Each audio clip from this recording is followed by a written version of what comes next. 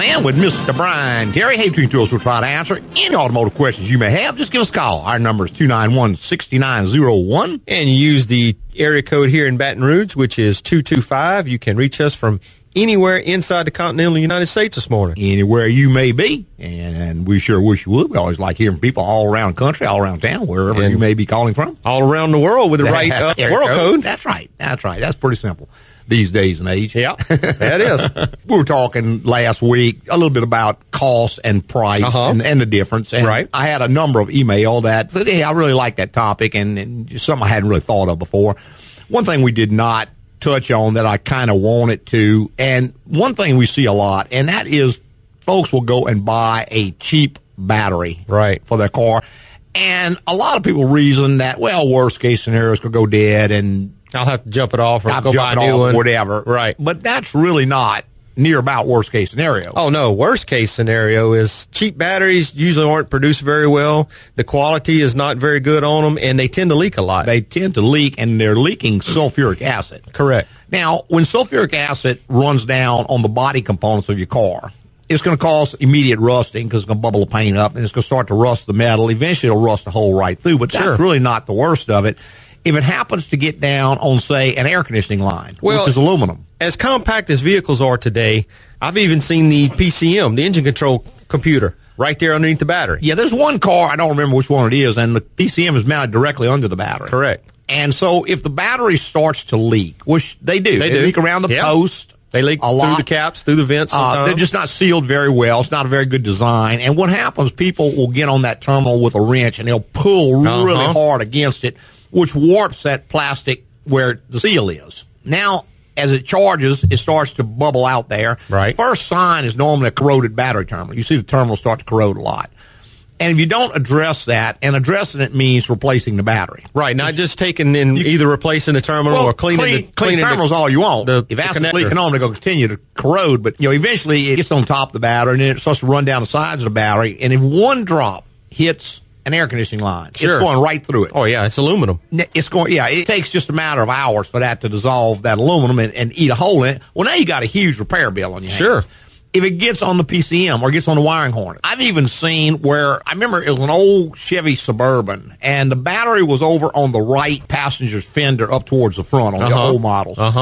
And this battery started leaking. It dripped down, and it fell right on the right side steel line that where the brake hose goes at the frame rail. Ate that line up. Guy hits his brakes. Pedal goes.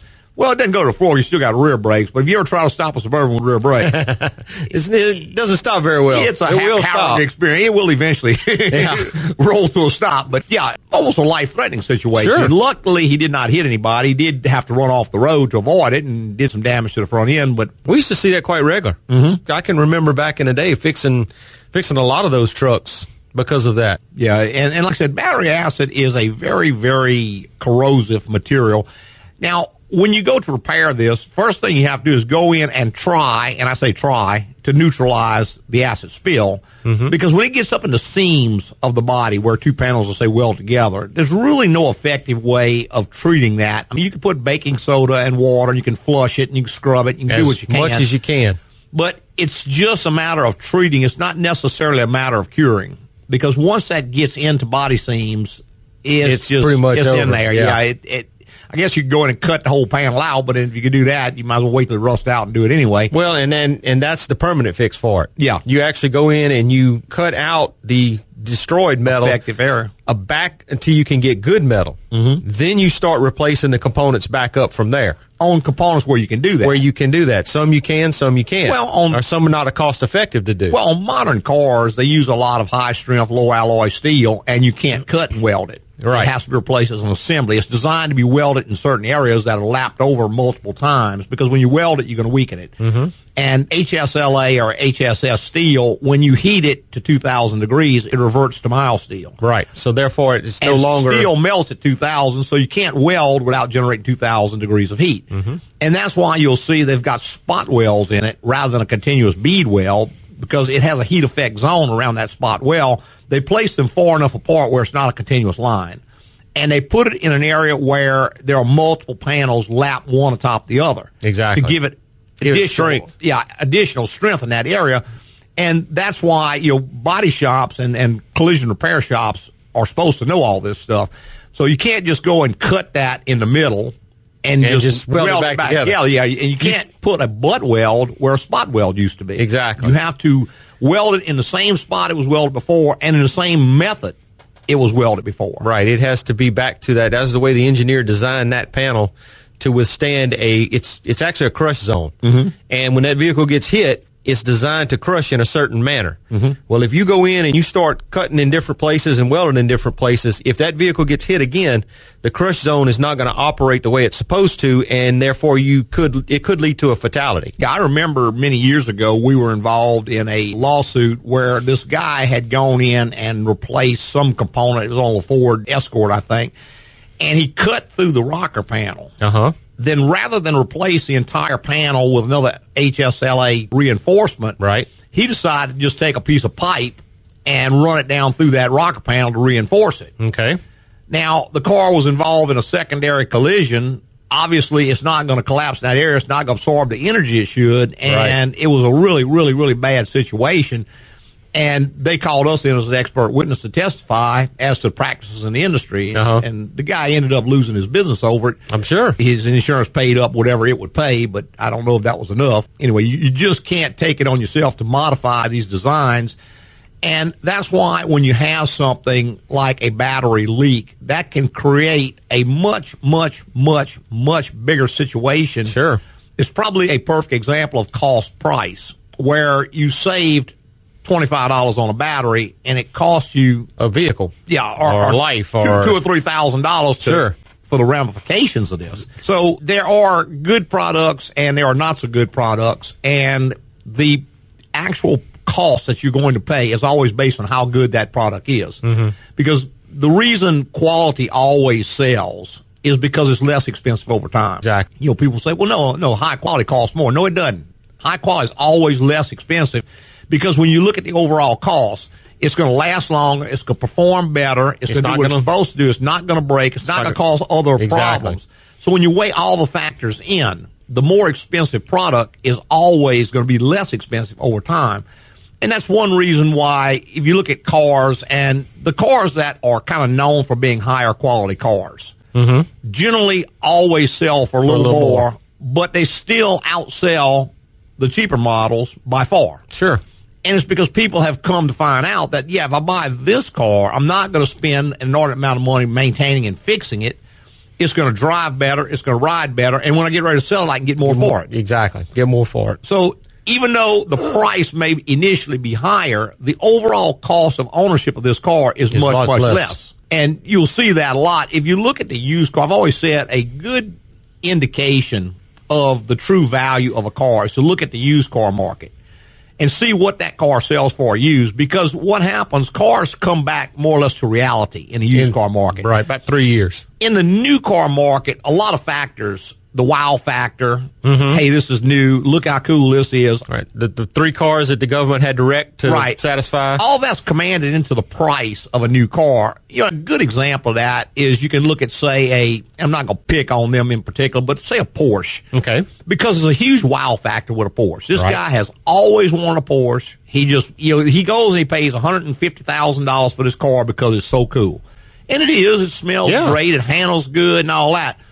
But then 3 years later, it's selling for $60,000 or less, or $50,000, mm-hmm, because now on the used market, it's come down to reality because the wow factor's gone. Right. And so, if that's what you want, if that's going to make you happy, by all means, go get it. God bless you. Just go ahead and do what you want to do. Life's too short not to have the things you want. You can't go through all of life never having anything you want. I'm just saying you're paying a tremendous price that has nothing to do with the value of that car. Exactly. Now, you look at, and I'm going to just, again, pick out, say, a Toyota Camry. Okay. And when I bought my Camry, I was looking for a 3-year-old one. They sell almost as much as the 3 new years ones old as the new ones do. I know. In fact, I was able, my niece works for Toyota, so I could get a better deal on a new one than I could the used one. And so I actually was able to buy a new one. And I told her, I said, baby, I'm really looking for a 3-year. She said, Uncle Lewis, they don't exist. Yeah, those cars are gone. Generally, the salesman who takes it on trade already has somebody who's looking for it. And it never even hits the lot. They're gone. Right. It's because they have a good reputation for being a low-cost, low-maintenance overall car. Right. That they can command a higher price. So if you look at the market, if you're looking at a used car to buy, look and see how much the used. Go and look up a 3-year-old model of the same car. See how much it sells for relative to the new price.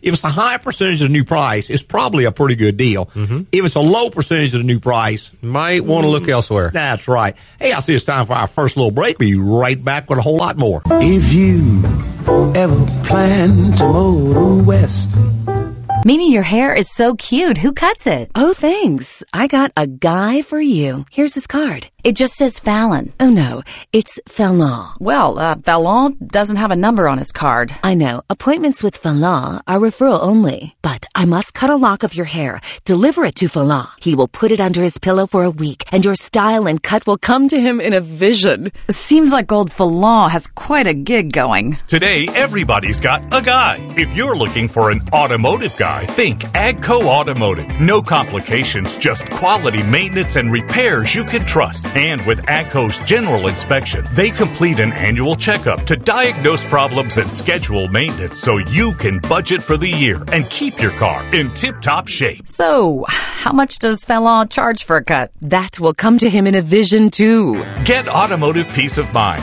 Schedule your general inspection today at AGCO Automotive. AGCO, it's the place to go. Hey, welcome back. Just joined us, the Automotive Hour. I'm your host, Louis Altazan, with Mr. Brian Terry. Hey, between us, we'll try to answer any questions you may have. Just give us a call. Our number is 291-6901. You know, before the break, we were talking about the things that a cheap battery can cause, and something occurred to me while we were off the air just now, is vehicles are a whole lot more technical than they used to be, and the problem with a battery dying back in the day is the car didn't crank. You know, it wasn't a big deal. You went and got another battery, you put in it, cranked it up, and drove on. But after that, nowadays, battery dies, you lose a whole lot more information that vehicle needs to run properly. Yes. You lose all your idle control. You learn to idle. Some of your vehicles, you have to relearn the window auto up and down features, Correct. the sunroof features, things like that. So it's not just, hey, the car's not going to crank anymore. It's gotten to be a whole lot more. Well, no, but the electrical requirements on a car are so much critical today, whereas it used to be you basically had a starter, which took 8 to 10 volts to crank, and as long as you had 8 to 10 volts, it was going to crank and everything was going to be fine. You had points, or later on even electronic ignition, which could still operate over a fairly wide range of voltages. Right. But nowadays, as soon as that voltage drops much below 12, you can start throwing ABS lights, traction control lights, steering. all these lights are going to start popping on because these computers cannot operate. And on modern cars now, the alternator basically can run the car and charge the battery under certain conditions. However, it cannot subsidize a poor battery. A battery actually subsidizes the alternator. Right. What that means is when you are at an idle, that alternator is not turning very fast. You know, the engine's only running 500-600 RPM. So the alternator is turning very slow. It is, if you have everything, you have the air conditioning on, the headlights on, whatever. You're actually drawing energy from the battery. Drawing power out of your battery to keep the car running. It has to subsidize the alternator. Now, when you get up and the alternator starts turning, the engine starts turning 2,000 to 3,000 RPM, now it can start to put some of this energy back. But at an idle, most cars, the alternator it basically just can't keep up. It's just turning too slow. There's too much electrical load. And this is all factored into the battery. That's why batteries are tending to get bigger and bigger and heavier. Cost more and more. They cost a lot more because a lot of them are they're doing a lot more. Well, the gel cell batteries are required in some of the newer cars. Right. Because the lead acid battery just can't keep up. It can't cycle as much. And so they actually specify a gel cell. I remember back in the day, people would say, well, the gel cell batteries are great, but it's cost so much, so some people would opt for them, but most people wouldn't. Well, nowadays, you don't necessarily have that choice. No, and not only that, because used to be when you open the hood, the battery was under the hood. Nowadays, they're putting that battery everywhere. Yeah. I've seen them under the driver's seat. I've seen them in the trunk. I've seen them in a compartment between the two front seats, underneath the floorboard. I mean, they're just stashing those batteries wherever there's room now because they've compacted everything so tight under the hood, there's no more room for the battery. Well, and spillage or leakage becomes a much bigger issue. Yes, it does. Because if this battery leaks under the seat of the car, you may not notice it until it falls out on the ground. Well, and not only that, those and fumes, rips all the cables out. Those fumes are actually coming up through the cracks into the passenger compartment. Yes. So those batteries have to be vented and a vented battery is a special battery now because it goes in a certain application. Mm-hmm. So it comes with it should come with the vents and the tubing and everything to put it back. Well, if you buy the right one, it does. Like it was. But if you just go to a parts store and find one that'll fit, then may not work. So, you can end up with a lot of real bad situation. Let's go to our phone lines with David. Good morning, David. Good morning. How are you guys doing? Doing great, sir. Doing great. Glad y'all are live and back on the air. It's good to not be listening to a podcast. I'm telling you. I had a question. I was getting on the interstate, and there's a Jeep Renegade in front of me, and they kind of had to punch it to get out into traffic. Mm-hmm. And when they did, a puff of black smoke or something looking like that came out of their tailpipe. Is that something you should avoid, or is that something that's good to do every now and then to clean out the carbon, or what do y'all think about that? Well, it just depends, David, on what was causing the smoke. If it's just carbon buildup because they normally put around, then it's really no big harm. I mean, I wouldn't take it to excess. I wouldn't run the engine RPM to 10,000 or anything, but it doesn't hurt to push it a little bit every once in a while. And I'm reluctant to say that because most people are going to take that to mean they need to do it all the time. It really doesn't even hurt when you're on the interstate occasionally just to drop it down out of overdrive and let the engine RPM come up. That way you can do it without having to speed, because most cars are optimized where the RPM is probably only barely over 2,000 when you're at 70 miles an hour. Now, obviously, you can't drive 100 miles an hour, but you can drop it down out of overdrive or even drop it down into third gear, which will bring the RPM way up relative to the mile per hour. And you can leave it there for a few minutes just to, let the engine breathe if that's the goal. Other cases, what happens if you've got, like, say, anything leaking into the intake? We see this a lot on Chevy pickups. They had a real problem on some of the Chevy pickups where the master cylinder would leak into the brake booster. And what would happen, the fluid level would go down, the brake light pop on. Well, people would just top it off. But that extra fluid is going into the brake booster. And when you get enough in there, it starts, because that's vacuum operated, it gets sucked into the engine. And the first sign is you would punch it, engine vacuum would drop down, this fluid would back up, get in the hose, and it would hit that catalytic converter, and it would just puff a huge puff of smoke out. Now, that's a dangerous situation because you have to fix the original problem or you could take the catalytic converter out. Another one is where coolant leaks into the intake, and when that coolant hits that catalytic converter, it's going to just shock it, and it blows a huge puff of smoke out. So on most modern vehicles, a big puff of smoke is not normal because the catalytic converter should be getting rid of that. So I would be alarmed if I saw that. Just want to get checked good and make sure something else isn't going on that I'm unaware of. Okay. And so from how the vehicle learns how you drive, how does that affect that? Does it make the engine use more gas to try to drive like that more often? Or? Well, if you do it over do it over a length of time, then it will learn, hey, this is the way this car is being driven, and it's going to make the modifications to be driven that way. Yeah. But if you do it every once in a while, it just sees it as a point in a graph. Yeah, if you graph it out, it's just a high point in the graph, and overall time, it really doesn't affect the tuning. Yeah. Okay, great. It's going to basically see it as an outlier and just not ignore it, but it's just going to average out such a small amount that it's not going to affect anything much. Sounds good. Thank you, guys. All right, Dave. All right, sir. Thanks for calling, man. Bye-bye. All right, 291-6901 is the number if you want to give us a call. We're glad to help you out and point you in the right direction. We were talking a little bit about batteries leaking, but right. Of course, we take a call at any topic you may have. That we will. That is a good question about the learned behavior, because what happens is if you drive, and I'm just going to use the word aggressively as just a general term, but if you drive aggressively, what is going to happen is that the car is going to see that. It says this guy accelerates a lot. He does this, so it's going to move the shift points on the transmission up to make more power. It's going to bring RPM up. It's going to do a lot of things to make more power because that's what the way it's being requesting. Driven. Conversely, if you drive very gingerly, you just kind of coast a lot and you do not accelerate excessively, then what is going to happen is that the vehicle is going to learn, okay, this is the way you drive, and so therefore it's going to optimize itself for fuel mileage. Correct. And I've always been amazed. People will spend $50,000, $60,000, $70,000 to get a car that gets 5 miles a gallon more mileage. but they could get the same thing just by changing their driving habits. style. Right. Yeah, they're very attuned to that. They're going to watch the way the driver drives. And a lot of cars have buttons where you can push, where you can memorize multiple things. It's got a performance mode, sport mode, economy mode, normal whatever. mode, right. And that because computers' memory has gotten so cheap, they can put multiple modes in there.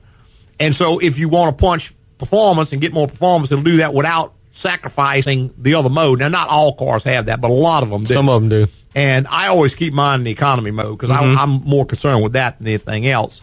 Let's see, go back to the phone lines. We've got Bruce online. Good morning, Bruce. Good morning. Yes, sir. How's it going over there? Doing wonderful, great. sir. I just want to make a comment about installing the battery. I've seen at a battery place where they install the battery in a dump truck and beat the post down, the cables down on the post with a pair of pliers. Yeah, sure. And I believe a lot of the problem with batteries leaking is that. Absolutely. The way it's installed. Absolutely. No question about it, Bruce. Even when you put a wrench on that nut on the terminal, top. if you yank real hard and nothing is holding that nut, you can break the seal doing that. You just warp it. It's pushing against one side of that hole. So, yeah, you got to have a backup on you want to back that up. I remember when the side post batteries were popular, and the cables actually had a riser on them, on the plastic, where the plastic would push up against the back of the case. Right. And if you tighten the nut down too tight, it would actually pull the terminal in the battery itself and break the seal. Right. And they would leak. Yeah, you can definitely destroy even a good battery by installing it improperly. Yeah, and at the price those things are today, you ruin one. They don't give them away. No. It's nothing for a battery to be over $100 now. Shoot, I've seen a lot of them $200 more. Yeah. Well, I've got an F-150 where y'all checked it out just before we went out of warranty. And that battery was like $120. Yeah, right. To change it. Yes. Of course, I took your advice. I change them about every 3 years. That's anyway. right. That's right. That makes good sense. It just that way you don't have to worry about getting broke down somewhere. And it does make a difference when you change them. Oh, yeah, absolutely. So, thank you, man. All right, Bruce. Thanks, man. Bye-bye. Bye-bye. All right, take our second quick little break. We'll be back with a whole lot more in the Automotive Hour. Linda, I've been so tense lately. Can you recommend a masseuse? Ooh, have I got a massage guy. Johan Thundercloud. He's Swedish Native American who uses classic deep tissue massage with natural healing methods. That sounds interesting. His deep tissue green pine cone massage is amazing, along with the piercing eagle claw technique, working your muscles with a rhythmic screech.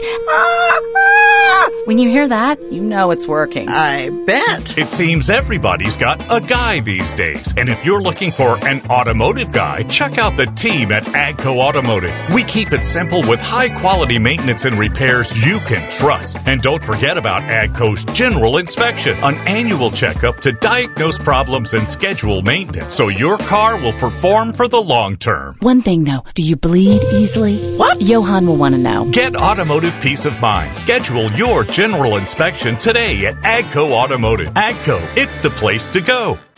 Noise of the river to right. Don't mind it. Hey, welcome back to this joint, the Automotive Hour. I'm your host, Louis Altazan, with Mr. Brian Terry. We sure appreciate you spending Saturday morning with us. If you got a question or a comment about the show, you give us a call. They'll try to help you out and chat you up and point you in the right direction. And should you happen to miss your prime opportunity this morning, you can always get your questions answered on our website, which is agcoauto.com. That is AGCOAUTO.com. There is a contact bar on each and every page. You just click the button, and a little form's going to pop up. Fill it out, and hit the send button. There you go. Could be easier than that. One last thing I wanted to say about overall lowest cost, and that is it's not always the point of buying the most expensive thing. You have to look at the way you're going to use it. Correct. For instance, if we've got a tool at the shop or a piece of equipment at the shop, and it's mission critical, you have got to have this to operate. An air compressor, for instance. When the air compressor goes down, the shop goes down. The shop goes down, or at very least, everything is compromised a huge amount. In this case, I've got to have the very best, most reliable compressor I can ever have. Now, let's say we've got a piece of equipment that it's nice to have. Maybe it makes it a little easier or a little cleaner to use, but it's not mission critical, and we use it very rarely. Now, the difference between a cheap one and a good one could be several $100s. Right. Under those conditions, it makes sense to buy the cheap one because you're just not going to use it that much. Or you use it once or twice. Right. I know engine stand is one example. We just hardly ever use an engine stand. Most modern engines, when you pull them out, the whole engine transmission assembly comes out. You can set it on a bench and do what you need. Occasionally, you'll work on one of the old rear-wheel drive V8 engines, and you need an engine stand. Right. We use this thing maybe once a year, maybe once every other year. Right. So there was no reason to go out and buy a very expensive one. I could buy a Snap-on engine stand, which is a wonderful piece of equipment, and it probably would cost $2,500. Or you can buy a cheap one for $80. Yeah, $200, yeah. Whatever. Because of the infrequency with which we use it, and because of the fact that if we don't have it, we can still do the same thing. We can screw some bolts in the back and stand it up on its end. It just doesn't make sense to spend the more money because I'm not going to gain use out of it. Exactly. Now, if we were using that piece of equipment every day all day long, for every job we did, then, yeah, we would rethink the idea. But yes. So it always have to factor in your usage.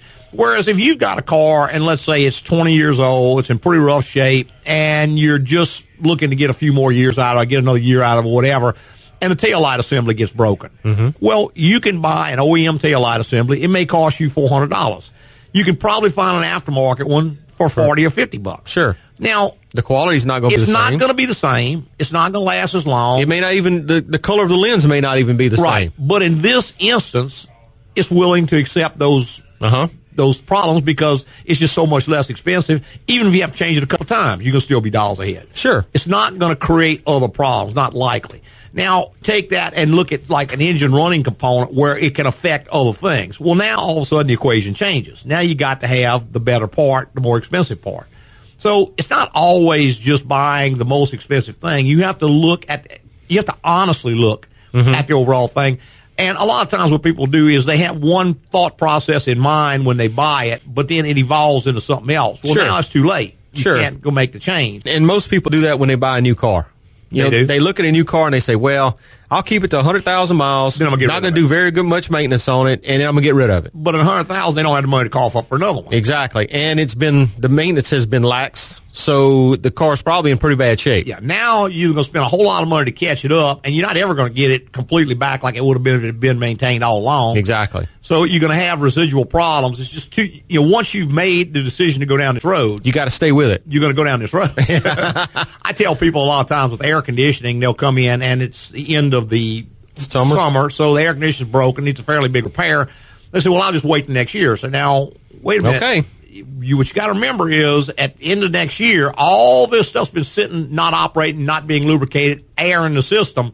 This is going to be a bigger deal next year. Well, I'm not going to fix it. I'll just live without it. That's fine. That's a viable thing as well.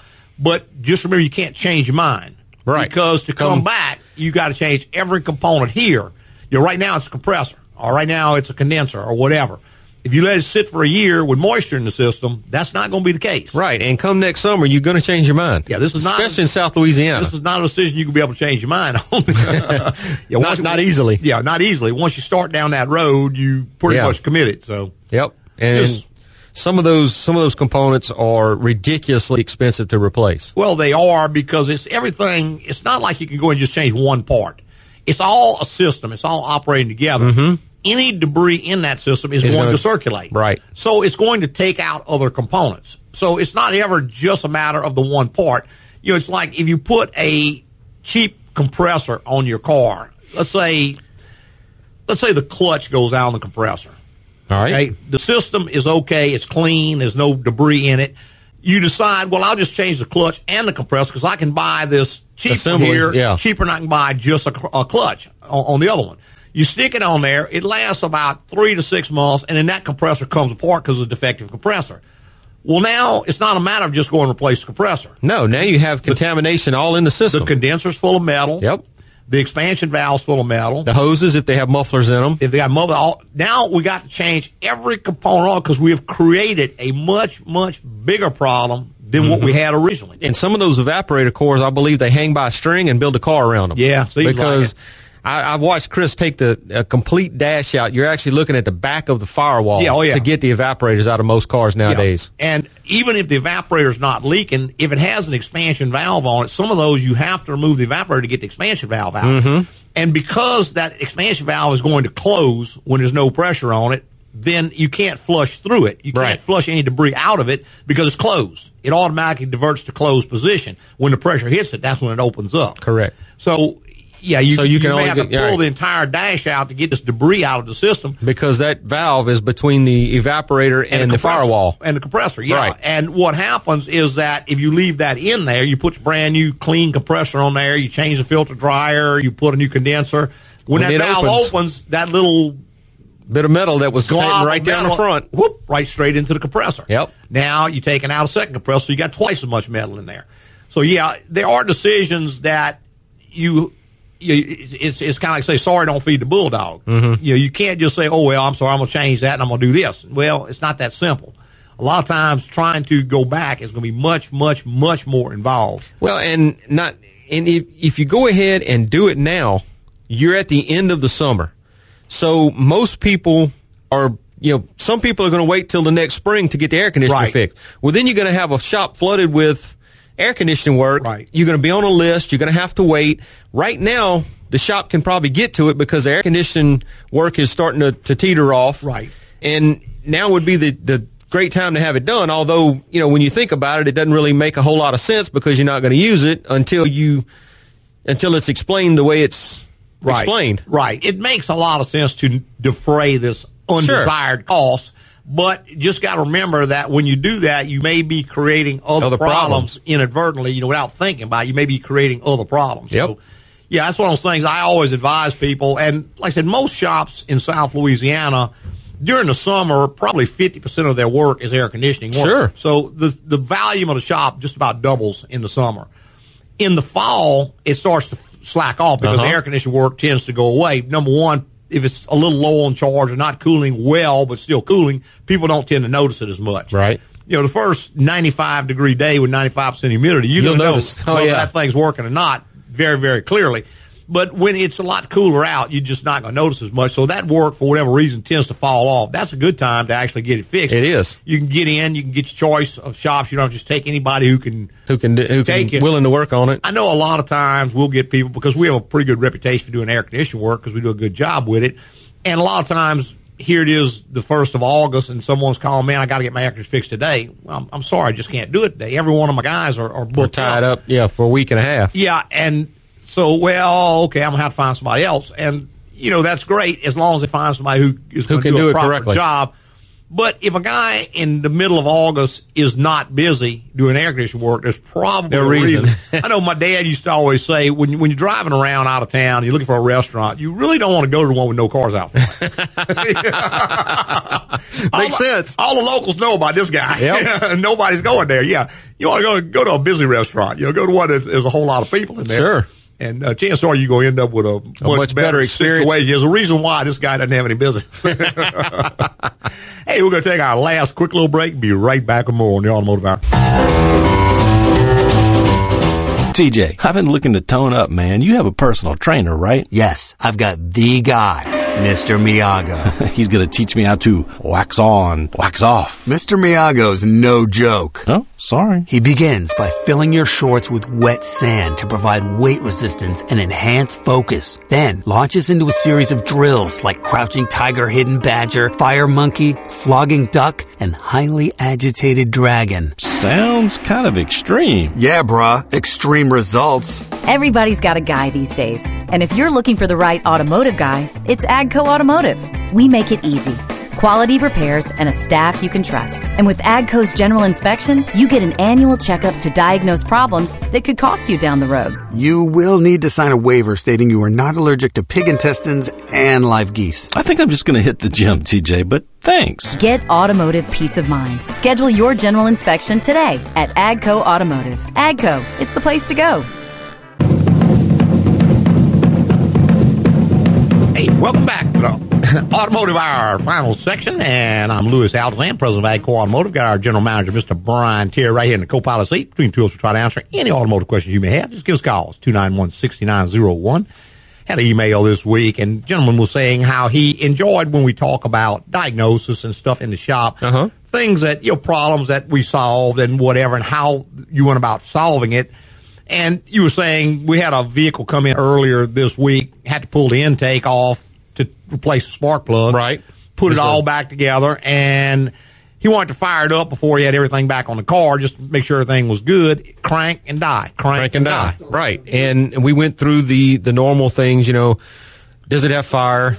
Does it have fuel? Does it, is the compression right?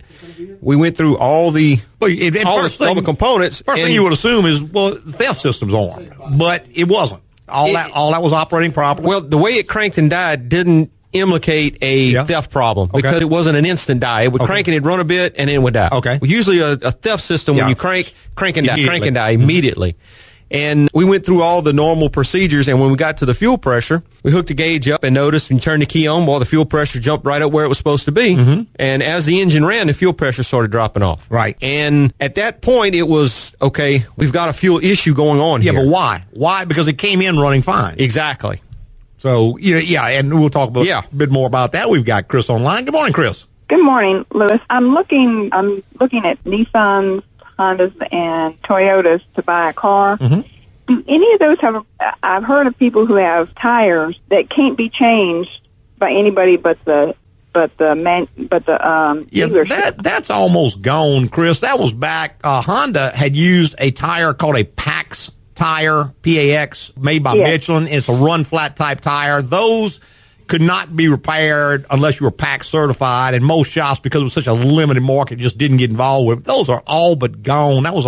That's been many years ago. I want to say 8-10 years ago or more. So if you're looking at a later model car, I probably wouldn't be too concerned about that. If tires is an issue, make sure that tire does come that vehicle does come equipped with a spare tire. Right. Because I know a lot of the newer vehicles do not come equipped with a spare. Yeah, you got to buy the spare as a separate. Any kind of spare? No. Even a donut they don't have? Some don't have anything. I know some of the Infinities do not come with a spare at all. That's an option you can buy if you want. Right. So you check into that before you purchase. Yeah, make sure of that. And I appreciate that. And of those three... there's basically only two. There's basically only two. In our opinion. Yeah, in my opinion. I would not look at a Nissan just because they've had a fair amount of problems with those. Again, in my opinion, they have a lot of transmission problems with them and some air conditioning problems with them, and that I would not consider it in the same class with the other two.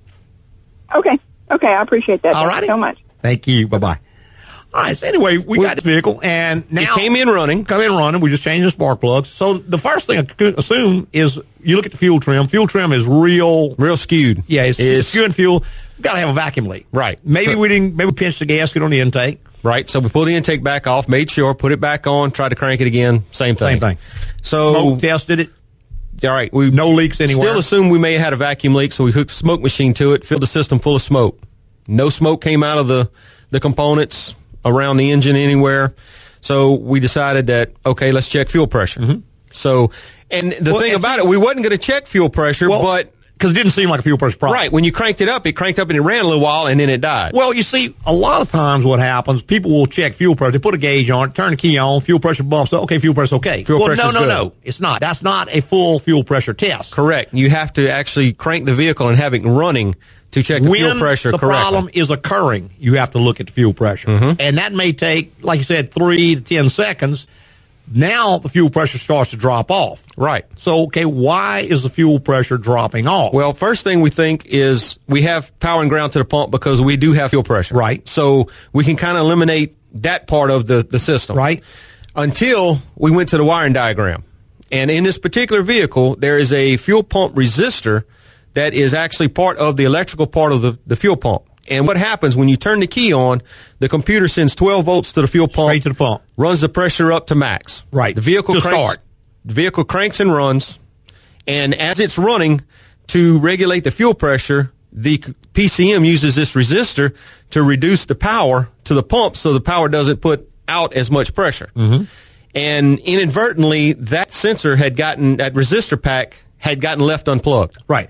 It was on the cowl panel, which you had to remove the cowl panel to pull the access the intake. And since he was just cranking it up without putting all the part, he wants to make sure it's running good before he puts it completely back together. That's a big component to put back in that doesn't seem to be related to anything else on the vehicle. Nobody would have thought that this particular part, and a lot of times techs will unbolt that part from the from the cowl panel, right. and this it was easier to access the plug. Yeah, just unplugged it. Well, put the cowl panel back on, plugged it in, boom, cranks up, runs just fine. Everything's fine. So see how much time you can waste. And sure. Clearly, because we had tooling and equipment where we could test these things, we didn't have to just start guessing. The average person has this problem, and if they got to the point where the fuel pressure is dropping off, the first thing they may want to do is replace the fuel pump. Sure. And now you spend a whole lot of money on something you didn't need. You're going to still do the same exact thing. Right. And you may have created an additional problem with a cheaper fuel pump. If you went and bought a cheap fuel pump from parts store, then you may have a way worse problem. Or you didn't get it put back in the tank right and get the seal put back on correctly. Now you got an evap code. Right. It can snowball quick. That's right. But by having test equipment, you could check, you could smoke test so you can eliminate the vacuum leak as a possibility. Sure. You could test the fuel pressure properly, and you know it was running fine, so the likelihood of a pump going bad is very unlikely. Then you go to service data, and you look up the wiring diagram. How is this pump All right, how does this system operate? Yeah, what's different about this? What could possibly have occurred during this repair job? And now you see there's a bypass on it. Mm-hmm. And some of the old cars, way back, like in the 1950s and 60s, they had a similar setup where when you would crank the car, there was a little solenoid inside, the starter solenoid that would close. Right. It would run full 12 volts to the points to give you more fire to start the car. Sure. And when it would start and you let off the starter, it would open, and then it would run through an ignition resistor and run lower voltage to keep the points from burning up. And what would happen is that little ignition resistor would burn up, right, and it would crank and it would die. It would crank and it would die because it was getting full voltage from the starter, right? And then when you let off, you had no voltage at all. That's correct. And sort of a similar system, setup, totally different way of doing it. It's all done electronically now. That was done mechanically, but sort of a similar sort of a setup. Sure. But it just goes to show you how you can run across these things, even modern day. Yeah. It's just, and this is just a sort of a unique situation because 99.5% of the cars that, if it has a resistor like that, it's mounted over on the firewall or over on the fender well or somewhere in the wire. You don't have to access it. Yeah, you're not ever going to access it. You never think because you're taking off the cowl panel. Right. Just happened to be this one was attached to the cowl panel and got disconnected during the service. There you go. It just, some crazy things like that's happen. Every once in a while, you get bit by that. That's right. And it's bad enough in a shop where you got all the equipment to test it, but boy, when a do-it-yourselfer runs across that, sure, he can really go off on a tirade of spending money on what seems like logic, but it's really not. Exactly. And if you don't have a way to test, then all you can do is start changing stuff. You got to test properly. Test properly. Well, I said, so often we get people come in and they'll say they have a certain problem. I say, have you checked fuel pressure? Yeah, it's okay. Okay, tell me how you checked it. Well, I put a gauge in there, turned the key on, and it jumped up. To okay, well, pressure. That's not a fuel pressure test. That is one type That's part of it. Of fuel pressure. That's one part of it. Right. But it's not a full test. There's way, way, way more information that can be gleaned. Exactly. When you're checking for a problem that occurs after a period of time, then you have to be checking when the problem is occurring. Exactly. And that's where the correct fuel pressure check comes in. When you crank the vehicle up, it sits there, the pressure comes up to max or whatever the pressure is supposed to be. When you turn the key off, that is supposed to hold that pressure for so long. That's right. So much pressure over a period of a certain amount of time. Right. And if it can't do that, then, hey, that is a correct fuel pressure test. Now you know you've got fuel pressure leaking off somewhere. Right. You need to find out there's other tests that you have to the way that the system works and see how. Does it have a regulator? Right. Does it not have a regulator? Is it regulated in the pump? Does it regulate through the fuel rate? I remember we had a long time ago, we had some of these old Jeeps, and they'd be driving along, everything was great, plenty of power and all that, and then all of a sudden they start sputtering and they die. Mm-hmm. And it wouldn't start. They would sit there. By the time you went to get help, you got back, it would crank right up. It would run fine for 2 or 3 weeks. Everything was great, and all of a sudden it would do it again. And what it was, the fuel pump in those would go bad in such a way that when it got hot, it would go to open circuit. Mm-hmm. And the pump would die. You'd lose fuel pressure, so the engine would die. And you'd have to tape a fuel pressure gauge to the outside windshield where you could see it. Exactly. And drive it until it occurred. And then you'd see the fuel pressure drop off. But people would just test fuel pressure. No, it's not the pump because it's okay. I checked it. It's got good fuel pressure. So they would change every part of the car trying to fix it. And it would come back. It was actually the fuel pump. They just wasn't testing when the problem was occurring. Yeah. So I see we're just about out of time. I want to get ready to get on out of here. I'd like to thank our podcasters for listening this week and every week. Tell your friends, go to your favorite broadcast or rebroadcast service, whichever that might be. I know iHeart, Stitcher, I know there's a hand, Podbean, PodTunes. There's tons of them out there. Anyone that you happen to listen to usually has a way you can give a review. Those reviews will move us up in the ranking so more people can listen. More people listen, the longer we can do the show. There you go. Hey, preceding was opinion based on our experience in the automotive industry. Have a great weekend.